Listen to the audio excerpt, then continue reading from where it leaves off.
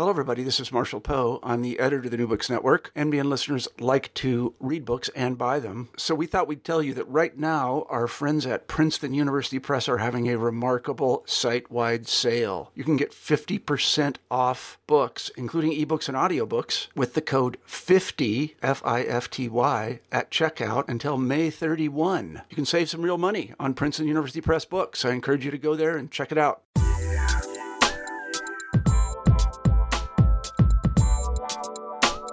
In his new book, The Fourth Age, Smart Robots, Conscious Computers, and the Future of Humanity, futurist, technologist, and CEO of GigaOM, Byron Reese, makes the case that technology has reshaped humanity just 3 times in history. 100,000 years ago, we harnessed fire, which led to language. 10,000 years ago, we developed agriculture, which led to cities and warfare. And 5,000 years ago, we invented the wheel and writing, which led to the nation state. He tells us that we are now on the doorstep of a fourth age brought about by 2 technologies, AI and robotics. His book provides an essential background on how we got to this point, and how, rather than what, we should think about the topics we'll soon all be facing, such as machine consciousness, automation, changes in employment, creative computers, radical life extension, artificial life, AI ethics, the future of warfare, superintelligence, and the implications of extreme prosperity. By asking questions like, are you a machine? And could a computer feel anything?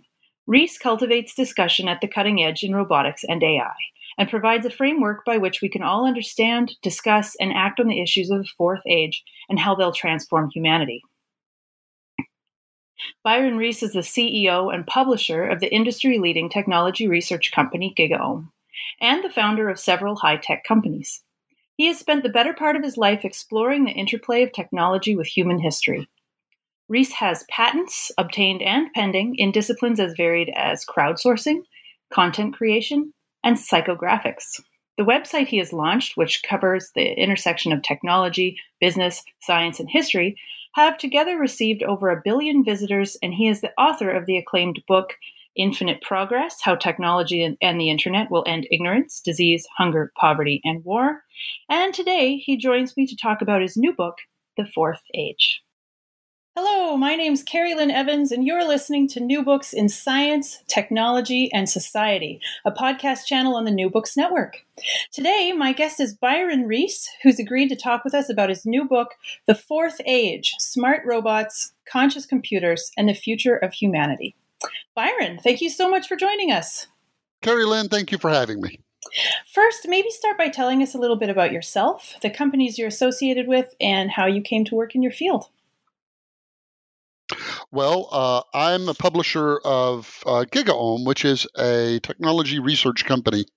And I guess I came to work in my field because when I graduated from university in the early 90s, I looked around and technology seemed to be this thing that was going to be the juggernaut that drove the world for the next several decades. Technology is really kind of this really cool thing. It multiplies what people are able to do. It's almost like magic. And I knew whatever I did, I wanted to be involved in that. And so I've always been with startups and started companies, and always with technology. Fantastic. Yeah, it's interesting that you mentioned that about the 90s, because I feel like that was a point in time where it seemed like technology was something you could opt into, whereas I don't think people would have that perspective now. It seems like a given. You have to learn, you have to get involved, otherwise the world passes you by. Yeah, that's a really interesting insight. I would say I had never thought about it that way, but I think you're entirely right. Okay, well, tell us how you came to write this book in particular. I got interested in the story of competing narratives. So you hear people on both sides of the artificial intelligence. So I think with regards to artificial intelligence, there's 3 big questions. There's what's it going to do to jobs? And is it something we should be afraid of? Is it going to go rogue? And maybe less big, but still kind of interesting is, can a machine ever be alive? Can it be conscious? And the interesting thing about these three questions is people have such radically different views about how to answer them. So with regards to jobs, just to take one of them, you have some people who say, we're going to enter this permanent Great Depression and a lot of people won't find work. And then you find people who say, dream on. Machines will be able to do everything better than people. They'll write better poetry. Or you have people who say, look, this is no different than any other technology that people just use to increase their own productivity, and we're not going to have any unemployment. And you get these like radically different views from, legendary giants in their field.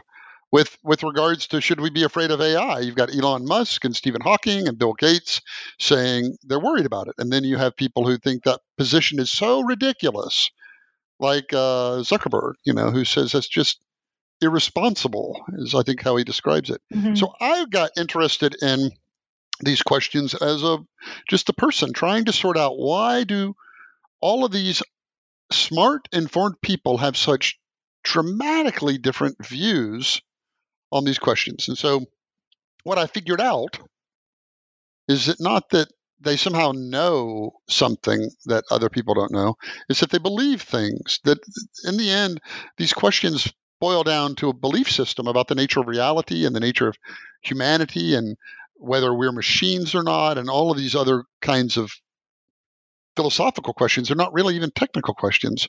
And so I wanted to write a book that explored it. And because of that, the book never really says what I think about any of those questions. It isn't, I didn't want to just be another person with an opinion I want everybody else to agree with. What I wanted to do was ask my reader a series of questions and then kind of work through the implications of those answers. And so to be more of a trusted guide than just a guy with an opinion. And so I wrote a book that's kind of, how do you think about these technologies? Right. Yeah, I would agree. That's what it seems like to me, too. You've kind of laid the groundwork for having a productive discussion, maybe between people who don't necessarily come at it in the same way. So, yeah, I think it would be fair to say that this book is dealing with big ideas, as you've kind of already alluded to. And to put those grand themes in context, you begin by giving a very broad overview of history in order to describe what you see as the 4 ages of human history as defined by major technological advancements. So let's start with that. Can you tell us about these 4 ages? Yeah, it's unfortunate that like other books are out at the same time that are the 4th this or the 4th that. Like the world is awash in these 4ths, and so it can be a little confusing. What I looked at, what I thought was interesting is, over the course of time that humans have been humans, we've used technology.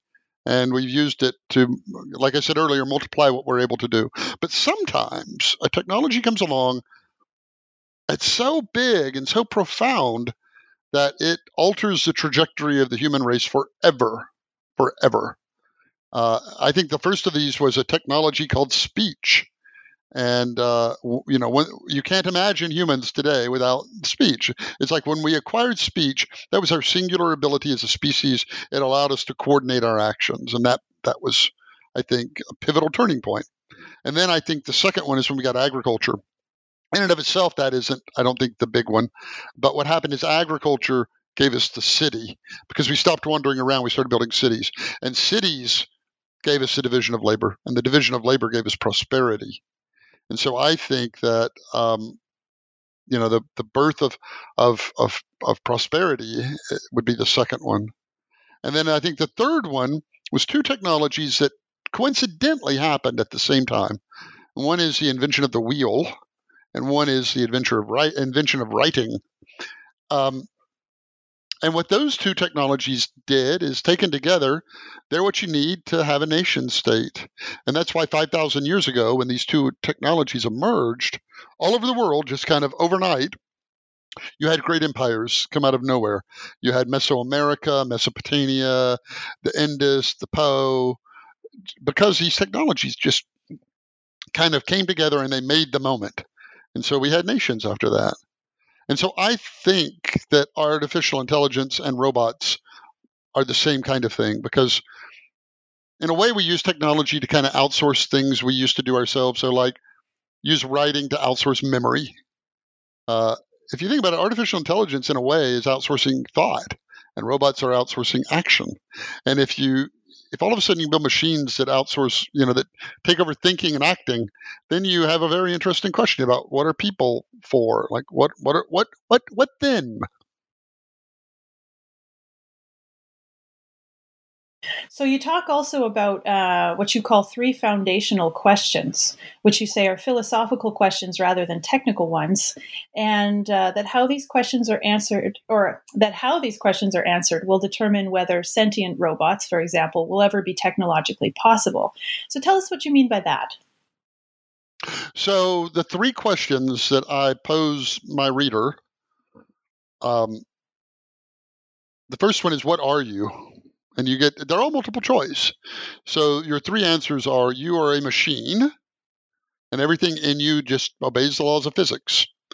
The second choice you have is that you're an animal, and that's like your body is mechanistic, but you have this property which is life, which may not be mechanistic. And then the third choice is that you're a human, that somehow, yes, you're an animal, but you have something extra. Like you have consciousness, or you have a soul, or you have something that makes you different. That's the first question. I'll breeze through the next 2. The second one is, what is the nature of reality? It's an old debate about monism versus dualism. Is everything just atoms, or are there these other things which are mental states that have an equally valid reality, like pain? And then the third question is, what is the self? Like that voice you hear in your head, that you, like what is that? And there are 3 choices for that. Brain scientists say it's just a trick of the brain. It's this clever trick the brain learned, where all the different parts of the brain reason in a way that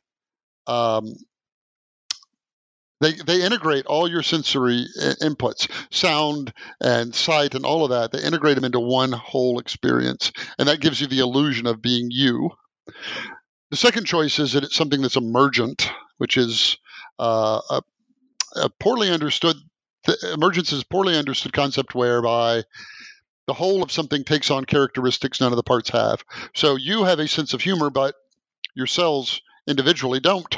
Like, where did that sense of humor come from?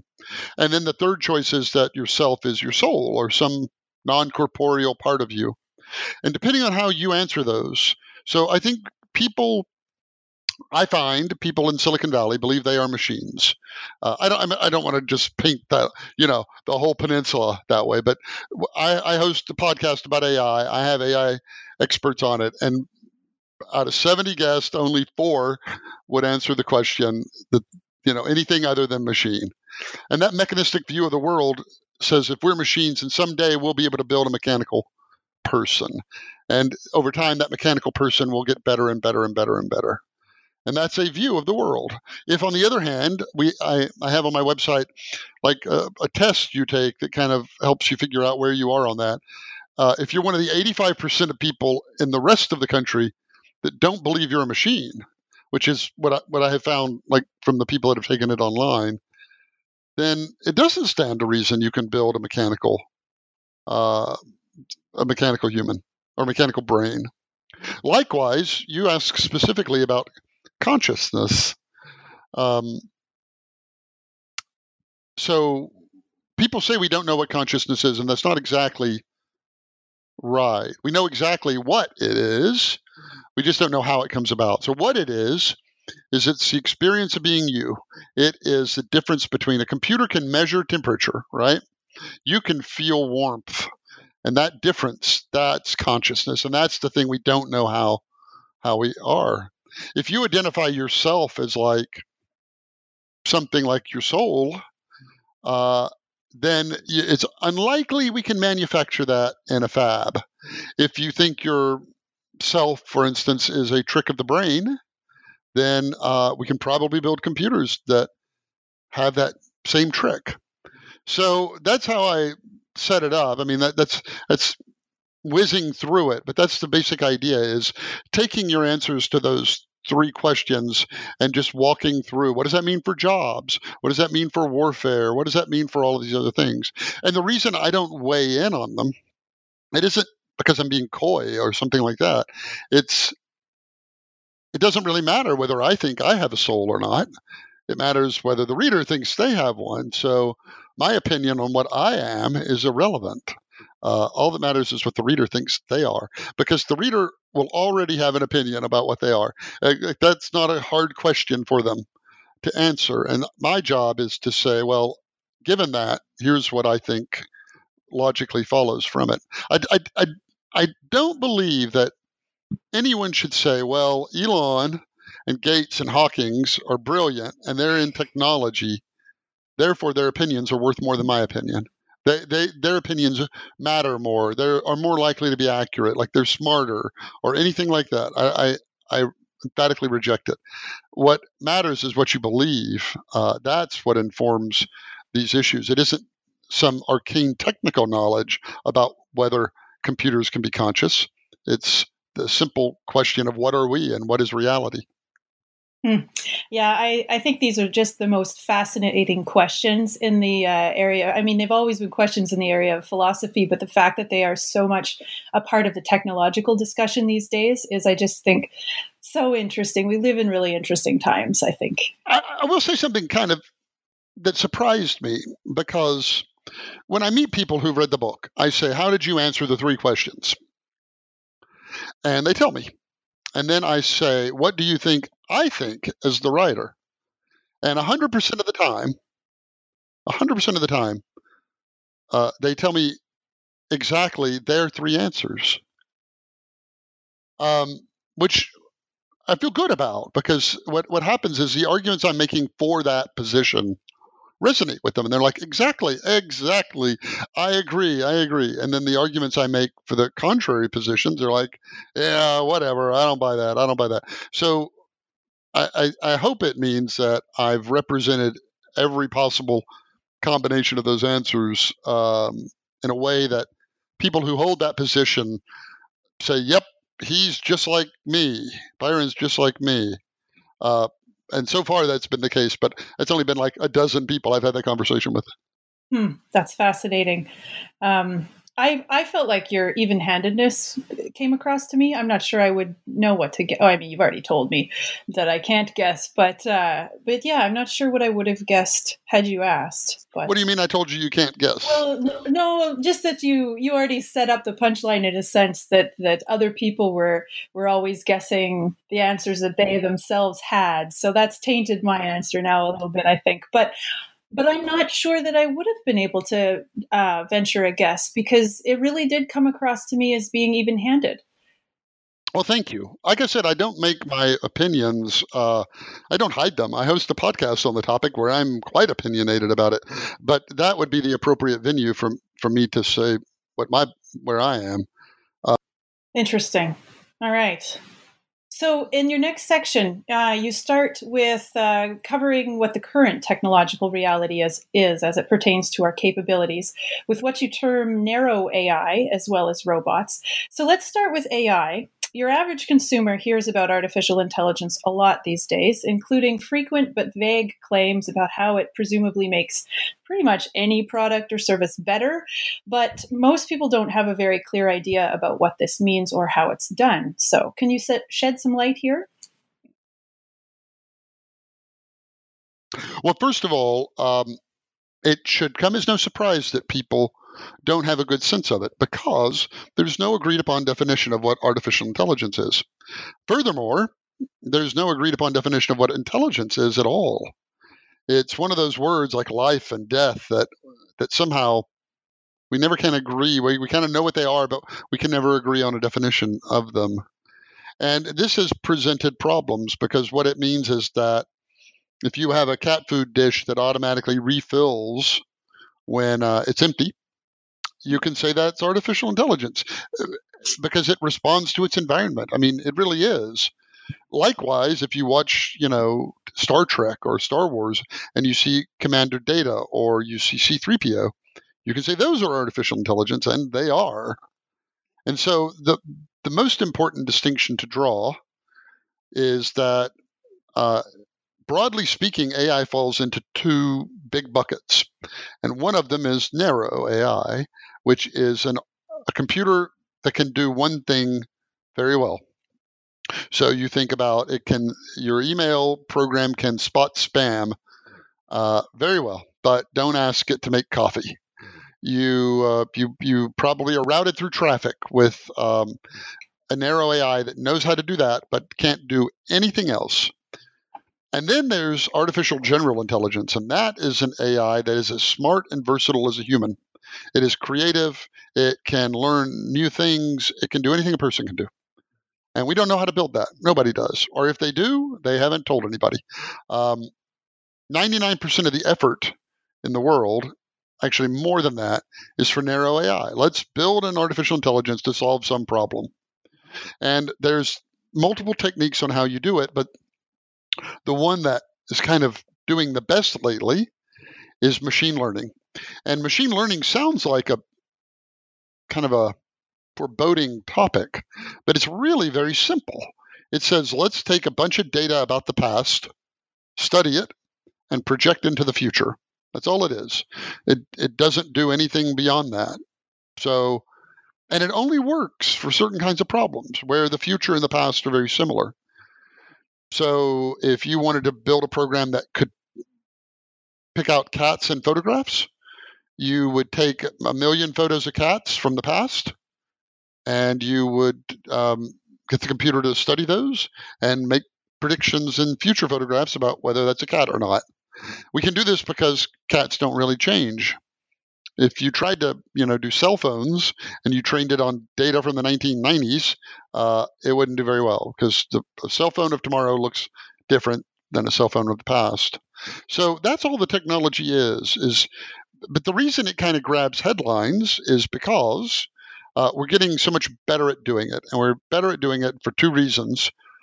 We can collect data much faster now with cheap sensors, and our computers are much faster. So the kinds of techniques that people use in AI have been written about since the 60s. We kind of always knew you could do this. We just never had computers to do it. And now we do. And now I guess there's a third reason too, and that is that there are now toolkits available so that I can sit down and, to give you one example, there was a Google employee, a Japanese Google employee, whose parents owned a cucumber farm, and they had to sort the cucumbers based on 4 characteristics: how big they are, how bumpy they are, how green they are, and how straight they are. And this employee's mother spent all day sorting cucumbers. And so he was able to program with an Arduino and basically with inexpensive components, he was able to build an AI that could sort cucumbers based on those 4 factors. And so you can do that because all the toolkits are so friendly now that you can solve a lot of different kinds of problems. So that's what we know how to build. That's what people are worried about is going to take all the jobs, by the way. That's where that worry comes from. This other thing, this general intelligence, that's what people are afraid of when Elon Musk says it's, quote, an existential threat. When Stephen Hawking says it might be the last invention we're allowed to make, or words to that effect, they're worried about this technology we don't know how to build. If you ask people in AI, when are we going to get a general intelligence, you get answers between 5 and 500 years. And that's kind of a clue. Nobody knows what they're talking about, because if you dropped your dry cleaning off and they said it'll be ready in 5 to 500 days, it's like that is absolutely meaningless to me. But it's the reason people vary so much is they have differing opinions about 5 kind of fundamental questions about intelligence. And depending on what you think about those 5 questions, is whether you're a 500-year person or a 5-year person or somewhere in between. The consensus is the average is about 20, 25 years. But the funny thing is that it's always been 20 to 25 years out, which also I find to be a little suspicious. So those are the 2 technologies. Narrow AI we know how to do. It's good for a certain set of problems. Automation, and then general intelligence. I can only think of 1 or 2 companies working on it, and most people aren't. And I'll just say one more thing because it's probably too arcane. It's an open question whether the two technologies are related at all. It isn't the case that people believe you build a narrow AI and then another one, then another one, then another one, then another one, and you bolt them together like Frankenstein, and you get, an AI that's like a human. I would say, I ask this question of my guests a lot on my podcast, and I would say 60% of people say they're unrelated technologies. Like a general intelligence is something completely different. We're not even working on it yet. That's a really interesting point because, of course, that involves inference analysis and a whole bunch of lateral capabilities that have nothing to do with the goals of a narrow AI. So that makes a lot of sense. I haven't really heard it put that way before, though.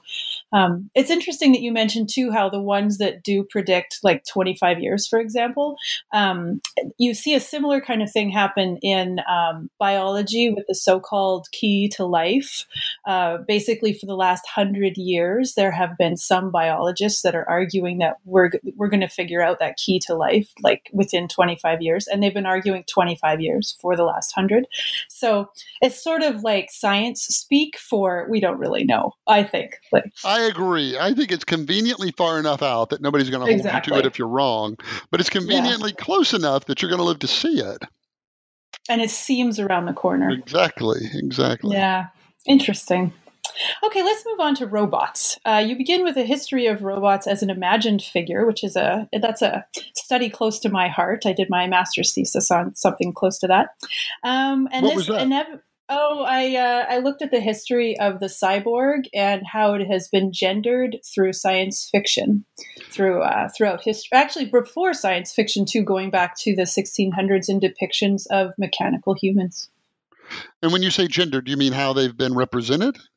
Yeah, so in fictional imaginings of personified machines, there's a tendency towards making it female and also vilifying it. And you touch on that in your book because you talk about how somehow, inevitably, these robots, it always ends up as a conversation about our deepest fears about robots. You talk about the Czech play, which is where we get the robot from, and it turns into a robot resistance and overthrow, and they'd kill people. And then you can think of Metropolis, very early movie, and there you really see the woman. She becomes this witch. You have to burn at the stake to restore order and whatnot. So yeah, that's fun stuff. But that movie, is still the most expensive movie made adjusted for inflation ever. Wow. And it was Metropolis. Yeah. And it was so trailblazing in the sense of the special effects and everything that it did. It's horribly dated in places, but it's still eminently watchable. Like it's not one of those things that you just kind of can't make it through. It's just, but you're entirely right. Anyway, keep going. Oh, well, let's turn to you, because this is where you start to talk about robots, the history of them as an imagined figure, and how they resemble our fears or bring to life our fears. So they do go way back, thousands of years. They're in writing. I think Plutarch says that.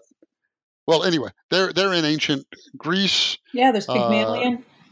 Right. They're said to have guarded the Isle of I'm drawing a blank. Anyway, there's these walking the god Hephaestus makes them in his workshop, and they serve the gods as well. And exactly. And they're of course not mechanical. They're animated by magic of some kind. In one telling of the Prometheus myth, the eagle that rips out his liver is a robotic eagle. Huh.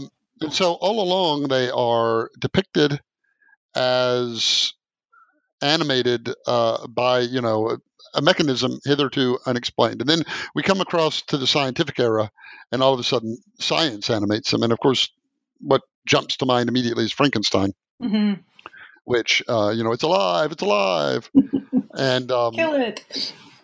Yeah, and they are odd in the sense that they are human enough.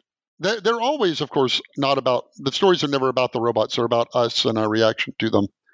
And I think it's very telling that we keep telling stories about these mechanical people and all the problems they cause us. Yeah, I would agree. And of course, well, go ahead. Oh, no, I was just going to say, unlike a lot of naysayers, you're actually pretty bullish about the future of humans alongside robots. Like, you don't think that there's that fear that they're going to take all the jobs and so forth. Well, that is correct. I mean, look, on the job question, like I said, there are three camps. They're going to take some jobs, and we're going to have like a permanent Great Depression. They're going to take all the jobs because once a computer can learn to do something faster than a human, it's game over. Every new job that comes along, they'll learn it faster and better than us, or they're going to take none. I write about all three of them, and I try to make the case for and against all of them. But I'm firmly in the camp we're not going to have any unemployment from these things. And the way I would probably, if somebody said, "Well, why do you think that?" I would say this: that I think the half-life of a job is about 50 years. So I think every 50 years, half the jobs vanish. I think between 1850 and 1900, half the agricultural jobs went. 1900 to 1950, another half. 1950 to 2000, half the manufacturing jobs. Half the jobs vanished, many of which were manufacturing, but switchboard operators, elevator operators, all of these things. So we have always had, I think every 50 years, half the jobs just go. That's a really interesting way of looking at it. It's been hard to figure out exactly what it is, because in a way, the job doesn't vanish. What happens is the number of people who have the job, like there's still candle makers today. There just are far fewer of them than when that was our sole form of life. But as near as I can tell, and I've put a bunch of energy in figuring this out, it's 45 to 50 years. I just say 50 years. It's a good shorthand. And yet, here's the interesting thing. And yet, aside from the Great Depression, which wasn't caused by technology, in the United States, in the last 250 years, unemployment has always been between 5 and 10%. Always. And it isn't the case that electricity comes out and it jumps to 12%, or the assembly line is invented and it jumps to 17. You can get unemployment numbers for 250 years and graph them out, and you can start putting a pencil on the points where great innovations happen and nothing happens to the line. It doesn't go up or down. And you say, well, how can that happen? And the reason it happens is because there's not a finite number of jobs. It's a fallacy called the lump of labor theory. Jobs, there's an infinite number of jobs, and they can instantly be created by anybody. When you take something like a lump of clay, and you add labor and technology to it, and you make something else like a vase, you just made a job. And whatever value you were able to add, that's a wage. And what happens is technology magnifies what you're able to do. Therefore, you with technology can increase wages, your own wage, because you can do more. You can make more vases in that example. You can use power tools to make more bookcases or what have you. And then people say this argument that goes like this. They say, look, technology is really good at creating great new jobs like a geneticist, but it destroys jobs like order taker at a fast food place. And then they say this. This is the part I encourage people to always listen for. They say, do you really think that order taker is going to be a geneticist? Come on. And the answer to the question is no, of course not. A college biology professor becomes a geneticist, and a high school biology teacher gets the college job, and a substitute teacher gets hired on to replace the full-time teacher all the way down the line. So the question isn't, can that order taker become a geneticist? The question is, can everybody do a job a little bit harder than the job they have today? And I personally think the answer to that is yes. And so what happens is, for 250 years in this country, technology makes great new jobs, destroys bad jobs, and everybody shifts up one notch. And then it makes some great new jobs, destroys some bad jobs, everybody shifts up a notch. And that is how come in this country you can have 250 years of rising wages and full employment while technology is disrupting everything. Every 50 years, half the jobs are vanishing. And that's, to me, the narrative. That's 250 years of history. So to say what that's going to be different going forward, you have to say one of two things. You have to say this time is different. It's either different because it's happening faster than before, and so it's just swamping everything, or the kinds of jobs it's replacing are different. With regards to the first one, is it happening faster? I'm highly unconvinced. You're already starting on a base where half the jobs are vanishing every 50 years. So you're going to have to somehow show that it's going to happen faster than that. You think about the internet. And if 25 years ago the Mosaic browser came out, and if you had said to somebody who was very smart and forward-looking, you said, hey, in 25 years, billions of people are going to use this internet thing, this web thing. What do you think is going to happen with employment? Here's what they would have said. They would have said, well, it's going to be really hard on the yellow pages, and really hard on the newspapers, and really hard on the stockbrokers, and really hard on the travel agents. And you would have been right about it all, everything.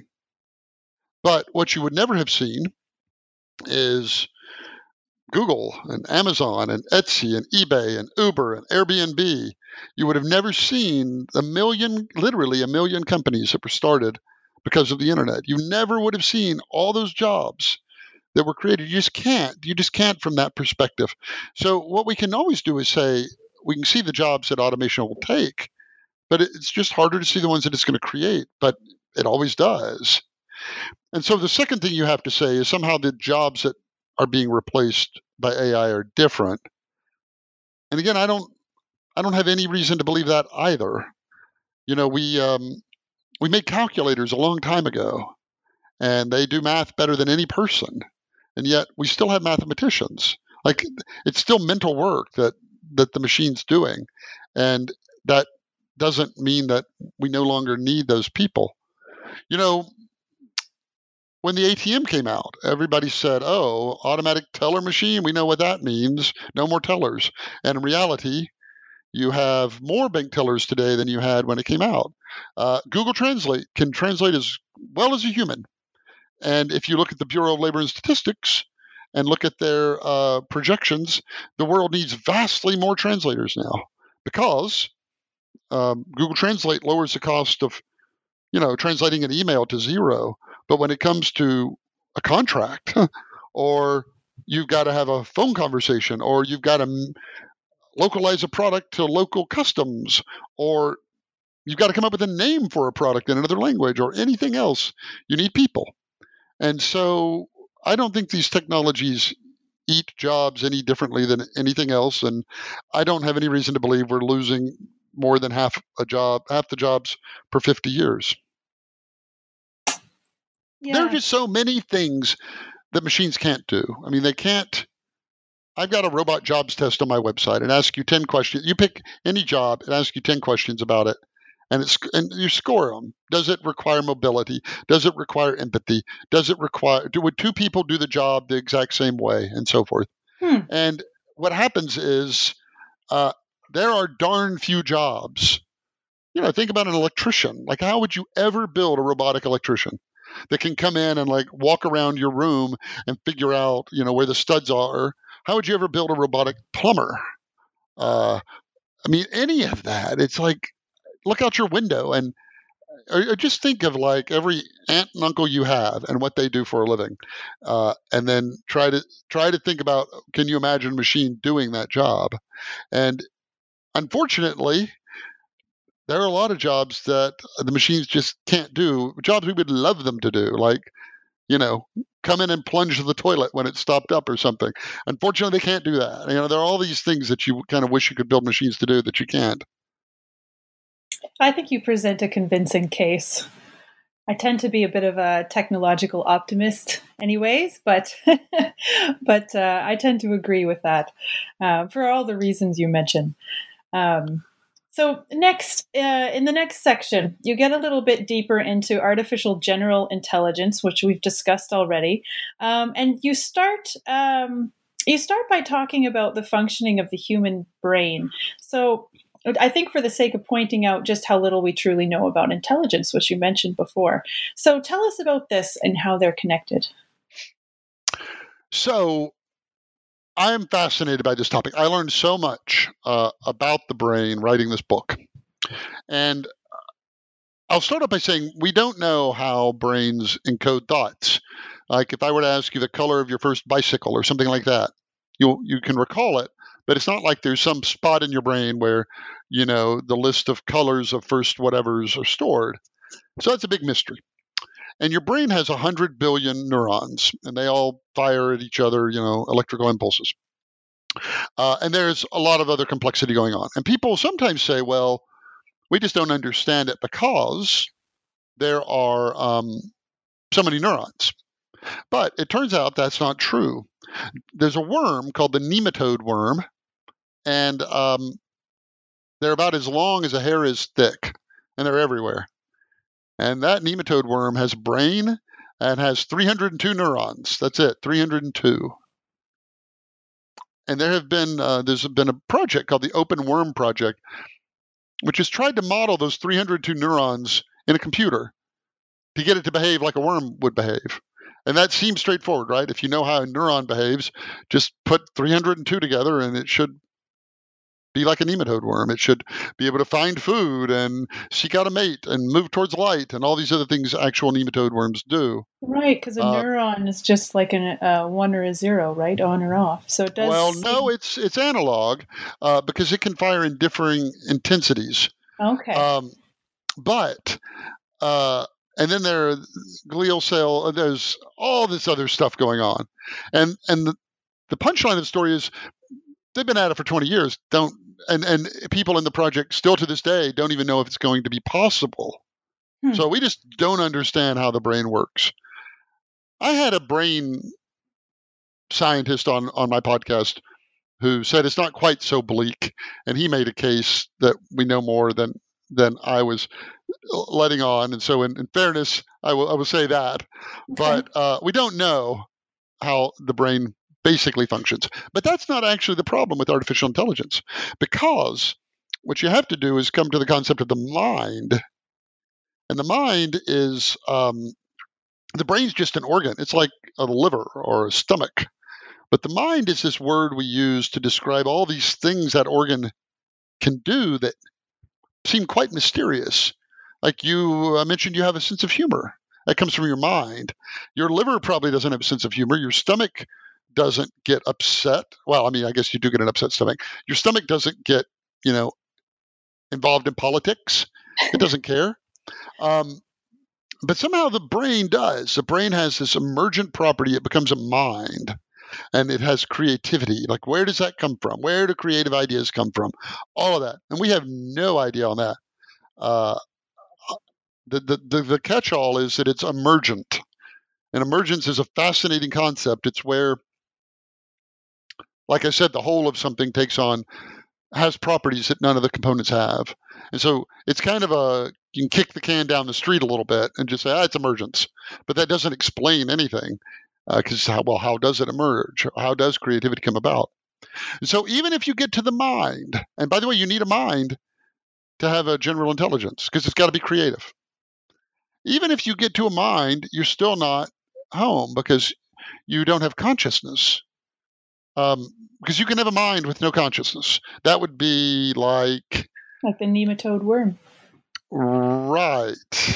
Like, have you ever had that sense of when you're driving, you kind of space, and then a minute later you're like, whoa, I don't remember driving here. That minute is kind of like you're intelligent, like you were merging in traffic and all that. but you weren't conscious. You weren't experiencing the world. And we don't know how consciousness comes about. So to build a general intelligence, you may or may not need consciousness. We don't know.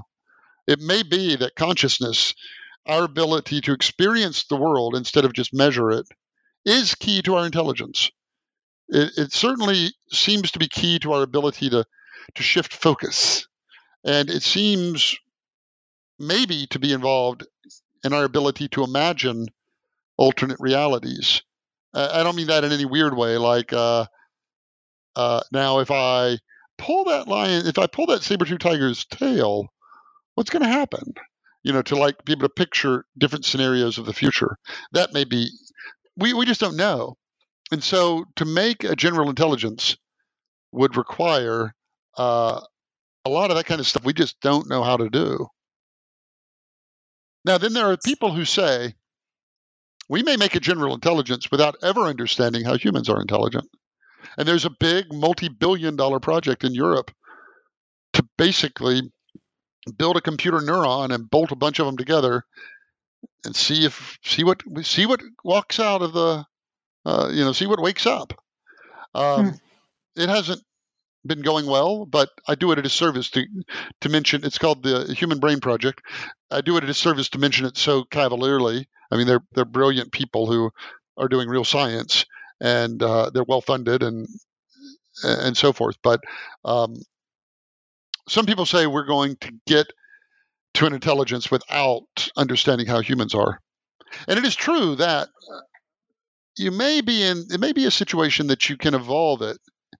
You can write a program that evolves intelligence easier than you can actually program intelligence. Maybe. Nobody knows. Right, through kind of like this cumulative machine learning style. When they plugged Ultron into the internet, it took him 15 minutes to decide to wipe out the whole human race. And that's what we don't have right now. We don't have what's known as an unsupervised learner. We don't have any technology that we can point at the internet, for instance, and just say, go figure everything out. So we just don't know how learning happens either. I mean, the list is almost endless. If you take a child and show them 4 pictures of a cat, and they know what a cat is. And then they might be walking around and see a Manx cat, one of those without a tail. And they'll say, oh, look, there's a kitty without a tail. And nobody ever told them there was such a thing as a cat without a tail. And yet somehow they know the essential component of catness doesn't require a tail. But if it was barking, for instance, that would be different. That would invalidate it. If I were to ask you if I said, hey, imagine a trout in a jar of formaldehyde in a laboratory. And then imagine you just caught a trout of the same size. And I said, are those 2 trout, do they weigh the same? You would say, yes. Are they the same temperature? You would say, probably not. And then I'd say, are they the same color? And you would say, not really. And so forth. And you can go through this whole litany, and instantly you're able to apply knowledge that you learned from one area to something you probably don't have a lot of experience with trout and formaldehyde. So humans do this magically seeming magic thing where we can effortlessly take knowledge we learned from one place, and we know what parts of it transfer over and what parts don't. And we don't know how we do this. And there's so many things we don't know about human intelligence that it can be discouraging if you happen to be hoping we build a general intelligence, because I don't think it's going to happen anytime soon if it happens. Mm-hmm. Yeah. I will say this though. So if you start with that, you say we have brains we don't understand, and they give rise to minds which we don't understand, and we are conscious which we don't understand, but we're going to build that someday. The only way you can say that is if you believe it's all mechanistic, if you believe we're just machines. Because then you say, yes, we're going to build that all day. How do I know? Because we're just machines. We obey the laws of physics. So whatever is going on in us, we'll eventually be able to do. And that's where it kind of gets back to the questions. If you don't believe you're a machine, then there's kind of no reason to think we can ever build that. I will say, though, the AI people on my show, I can only think of a very few, 2 or something, that don't believe we can ever build a general intelligence. So the overwhelming consensus in people in AI is that we can build a general intelligence, even though nobody knows how. But it's all based on that one assumption that it's a mechanistic process. Yeah, and you said that about 60% of them are of that, or did you say more than that, are of the mechanistic view of humanity? No, virtually all of them. What I said about 60% is don't believe that a narrow AI and a general AI have anything in common. That's it. Okay. But virtually all of them. Esther Dyson said, machine won't have a soul. So she kind of laid it out there on the line, and that's what she said. And I can think of a couple of other people who've said we can't build it. We just can't. Okay, so they all think that humanity or the emergent sense of self is mechanistic, correct, and therefore we can build it eventually. Yeah, and the funny thing is when I wrote that in my book about are you a machine? My editor, who lives in New York City, wrote in the margin, "Come on, does anybody believe that?" And I was like, everybody on the other side of the country in that industry believes that. Everybody. Huh. So let's talk about the ethical implications of some of it's putting aside the question of whether or not we can do AGI or computer consciousness. You touch upon the ethical questions that are raised if we were to be able to do these kinds of things. So can you speak to that? Well, I think the first question you have to ask is, does the machine then have rights? And if it has rights, can you enslave it to do your work for you? If it can feel pain, for instance, or it has a sense of self, is it ethical to make it, clean your house? Or have you not just perpetuated a travesty that, we seem to be finally starting to get rid of, namely slavery, which is, illegal in every country on the planet finally. But have you essentially made a whole new kind of slave? Furthermore, how you treat a potentially conscious or sentient. Sentient actually means able to sense things, able to feel things like pain. Then you kind of have to give it rights, because we base rights off things' ability to feel pain. You assume a dog can, which, by the way, veterinarians in the United States up until the 90s were taught animals don't feel pain and you don't have to anesthetize them. I also operated on babies under the same theory. They did open heart surgery on newborns under the theory they couldn't feel pain. That's crazy. In the 90s, I'm not talking about, back in the 1840s. I was shocked when I read that. I just couldn't believe that. I fact-checked that like 12 ways to Sunday because it's so... but it's very well documented. And so we say if something can feel pain, it has the right not to be tortured. And the interesting thing, of course, is how would you know? Because the robot could very easily say, I feel pain, for any number of reasons, like it would get out of work. Who knows why, right? But it could say it, but you wouldn't actually know. And I point out that, trees, we share half our DNA with a tree, and you wouldn't know if a tree felt pain, would you? Because it can't tell you. So how would you know if a machine could feel pain? and it could very easily feel pain and not be able to report it. So it's all replete. And then, and this is a kind of a more minor issue, but we clawed our way to a point as a species where we have these things called human rights. And the basic idea is there are certain things you just do not do to any human being, regardless. Torture for entertainment. You just don't do it, regardless of what the person did, because being a human gives you, there's a certain dignity about that is inviolable, or should be. Now,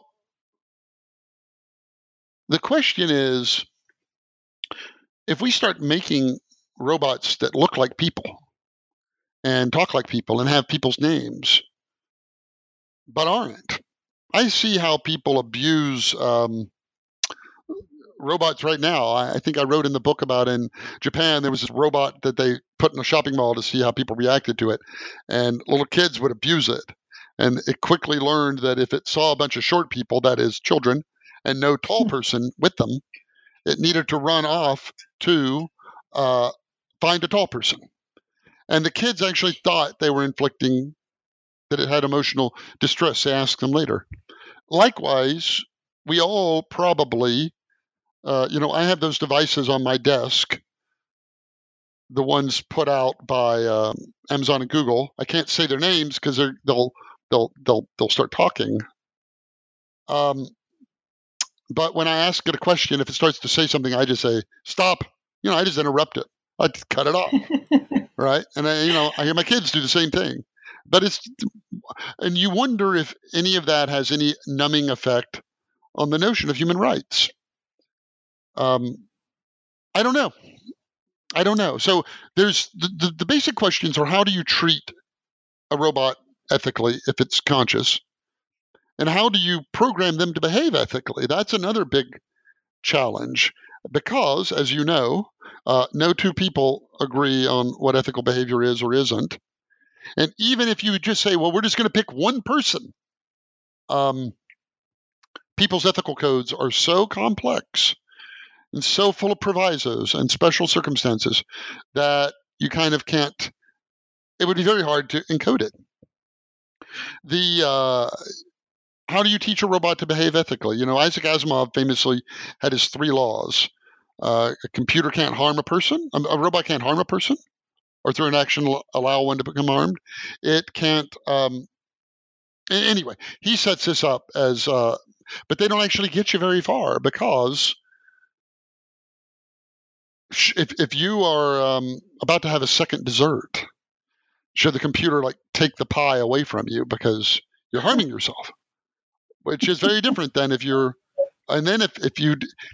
company goes public and you light a big cigar, should the robot douse you with water because but if you hold a gun to your head and you're going to kill yourself or you're going to jump, you can't do it almost. So we don't know how to program a robot to behave ethically. We wouldn't know how to treat one ethically if it warranted it, because it could experience the world, and we wouldn't even know if it could experience the world. Mm-hmm. So let's go back to your original theme of the 4 great ages in human history, as demarcated by transformative technological advancement, and put the emergence of robots and AI together in the 4th age there. Tell us about how you view progress and technology's role in it going forward. The great challenge in human history has been that there hasn't been enough of the good stuff for everybody. There was never, it took 90% of us to grow our food. And sometimes there wasn't even enough food then, and we would have famine and people would die. And there wasn't enough education for everybody, and there wasn't enough medical care for everybody. And one thing after the other, our entire history is defined by scarcity, that there just hasn't been enough of the good stuff. And somehow we managed to make progress, a lot of progress. 100,000 years ago, by one estimate, we were down to and this is based on genetics, genetic diversity among humans, the theory is that we were down to 1,000 breeding pairs of humans. And so by any definition of today, we were an endangered species. We hung by this precarious thread. And somehow, in a world where every day was a fight to just live, we created civilization and prosperity, and we took care of the old and the weak and all of these other things. And we created human rights and habeas corpus and democracy and legal equal status between men and women and all of this other stuff that we somehow managed to do in spite of having kind of so little in a way. And we did it because we learned this trick of technology, that with technology, you can multiply what you're able to do. Your body uses 100 watts of power, and that's it. But we use artificial power, and in the United States, we use 10,000 watts constantly per person. So it's like we've put 100 other people to work for us just with electricity. And so we've learned to multiply what we're able to do. I don't know about you, but I don't work harder than my great-grandparents. Yet I live a much more lavish life than they ever dreamed of. Why? Because I have technology. I don't haul up water by the bucket load from the well half a mile away. I just turn on a tap. I don't wash my clothes down at the river on a board. I just push a button. And so what I believe is that as long as there's been civilization, there have been people who have dreamed of a world of plenty where there's enough for everybody, enough of the good stuff for everybody, and everybody gets access to the good stuff. And that's always been kind of a utopia. It's been a dream. And I believe deeply, deeply, deeply that we're going to actually be the generation that sees that dream achieved. Not because we're any better, just because we have a lot more technology. That technology does this mysterious thing where it doubles in capability. It's not just Moore's Law. All technology doubles over predictable periods, 2 years, 7 years, 9 years, depends on the technology. But what it means is that technology can grow essentially indefinitely. And so we can multiply ourselves seemingly indefinitely. And so I do believe that we are going to use these two great technologies, artificial intelligence and robotics, to create a world that we would have called a utopia. It turns out that there was utopian literature in the 1500s and 1600s and 1700s that talked about the end of slavery or freedom of religion for everyone or equality among sexes and so forth. And those aren't crazy ideas anymore. And we're on our path to achieving them. And so I think the crazy ideas of prosperity for everyone, that crazy idea is one we're going to live to see. I think it will happen sooner than anybody believes. And it will happen because technology delivers so much prosperity that there's just kind of no way to avoid it. I hope you're right. What might be some of the unforeseen consequences, some potential negatives that you think might happen? Well, or do you predict any? Well, I mean, things could happen. Stray comet takes the planet out. Unfortunately, asymmetry in a world of technology, asymmetry is more pronounced. In other words, the ability of a few people to do great harm.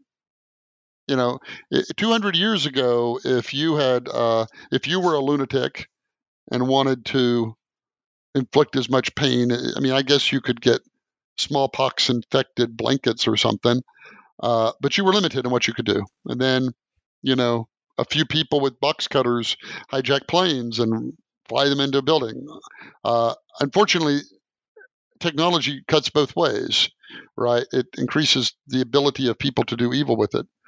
I wouldn't worry too much about that because, you're always going to have crazy people. Even when the world is a utopia, you still get a Timothy McVeigh who comes along and blows up, Oklahoma City bomber. There's no way around that. There are sometimes people that are just broken. But what we do know is that more people want to create than destroy.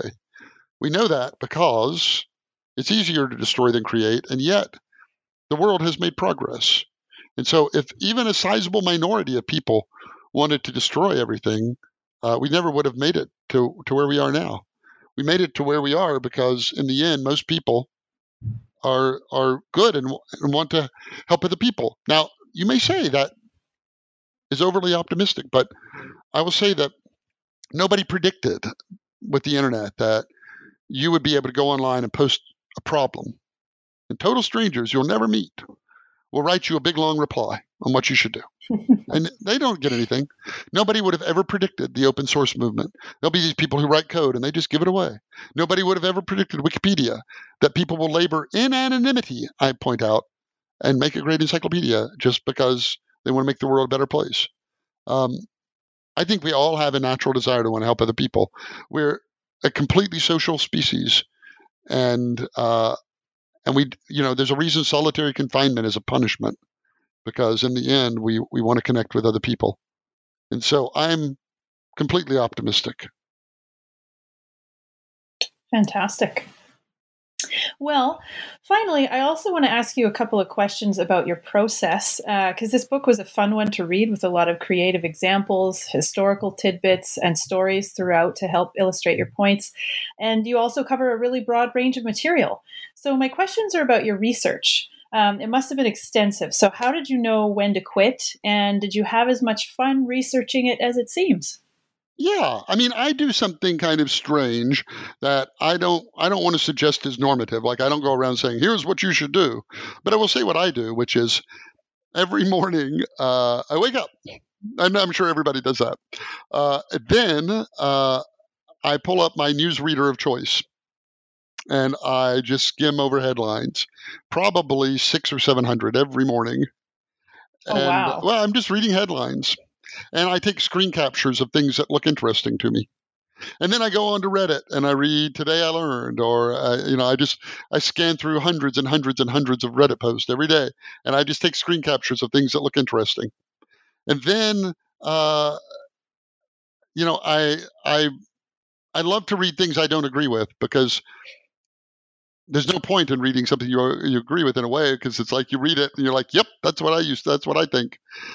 So I have all of these like places that I go every day, and I just skim headlines and I take screen captures on my iPad. Then I go into my office, I plug my iPad in, and I probably have 20 screen captures, and I just rename the files, just some words from those headlines. I don't even necessarily read the article, just some words. And I have done that every day for years and years and years and years. So that if I decide I want to write about aluminum production or something, I just go into this one colossally large folder, and look for the word aluminum, and I look all those articles up and I read them. And so I'm mainly just looking for things that catch my eye, things that look interesting. And then, and sometimes I just go through that folder and just read through thousands and thousands and thousands of file names, and just to remind myself they're in there. And so that's how I do it. Like I said, I don't know if anybody else would find that remotely useful, but to me, it seems to me that you're an information hoarder. And because I do a little bit of the same, not with the screen captures, but I use other methods, but it's similar. Like I just bank and bank and bank, and I use keywords and ways that I can go back and search those topics in case I want to drill down further. But exactly. Yeah. And so I don't actually usually have to go out and look for anything. It's usually already here. For years, I was interested in consciousness and artificial intelligence and AGI and all that. So I have been collecting headlines for years. So I do have to go read it all eventually, but I don't have to go looking for it, and that's what takes all the time. Fascinating. Okay. Well, Byron, I've taken up a lot of your time. I really appreciate it. Fun. Good. When my next book comes out, I hope you will have me back. Well, actually, that was my second question. I was going to ask you what you're currently working on. I am writing another book, and another idiosyncratic thing is I never talk about it because I have found that if I talk about it, I lose vitality, I lose energy, I lose excitement. I'm tired of it by the time I have to sit down and write it because I've talked about it, and so I never talk about it. But I'm writing a book now, another book that's I hope to be done with it in 3 months or so. Okay. Well, yeah, please do get in touch. I would love to talk with you again. All righty. Well, thanks a bunch. Okay, thanks so much. I want to thank you for listening to New Books in Science, Technology, and Society, a podcast channel on the New Books Network. Once again, I'm Carrie Lynn Evans, and I've been speaking with Byron Reese about his book, The Fourth Age: Smart Robots, Conscious Computers, and the Future of Humanity. If you enjoyed this podcast, please write us a positive review on iTunes, post about us on social media, or tell a friend. The New Books Network is a not-for-profit organization, so all the buzz you can help us generate goes a long way to supporting this work. Have you written a book you'd like covered on one of our shows? Contact us through our website, newbooksnetwork.com. Also, be sure to like the New Books in Science, Technology, and Society channel on Facebook and Twitter, where you'll see every time we post a new interview. And you can find me on Twitter at Carrie Linland. That's at CarrieLynnland. Did you find this book fascinating? Let me know. I'd love to hear what you think. And goodbye. Until the next time.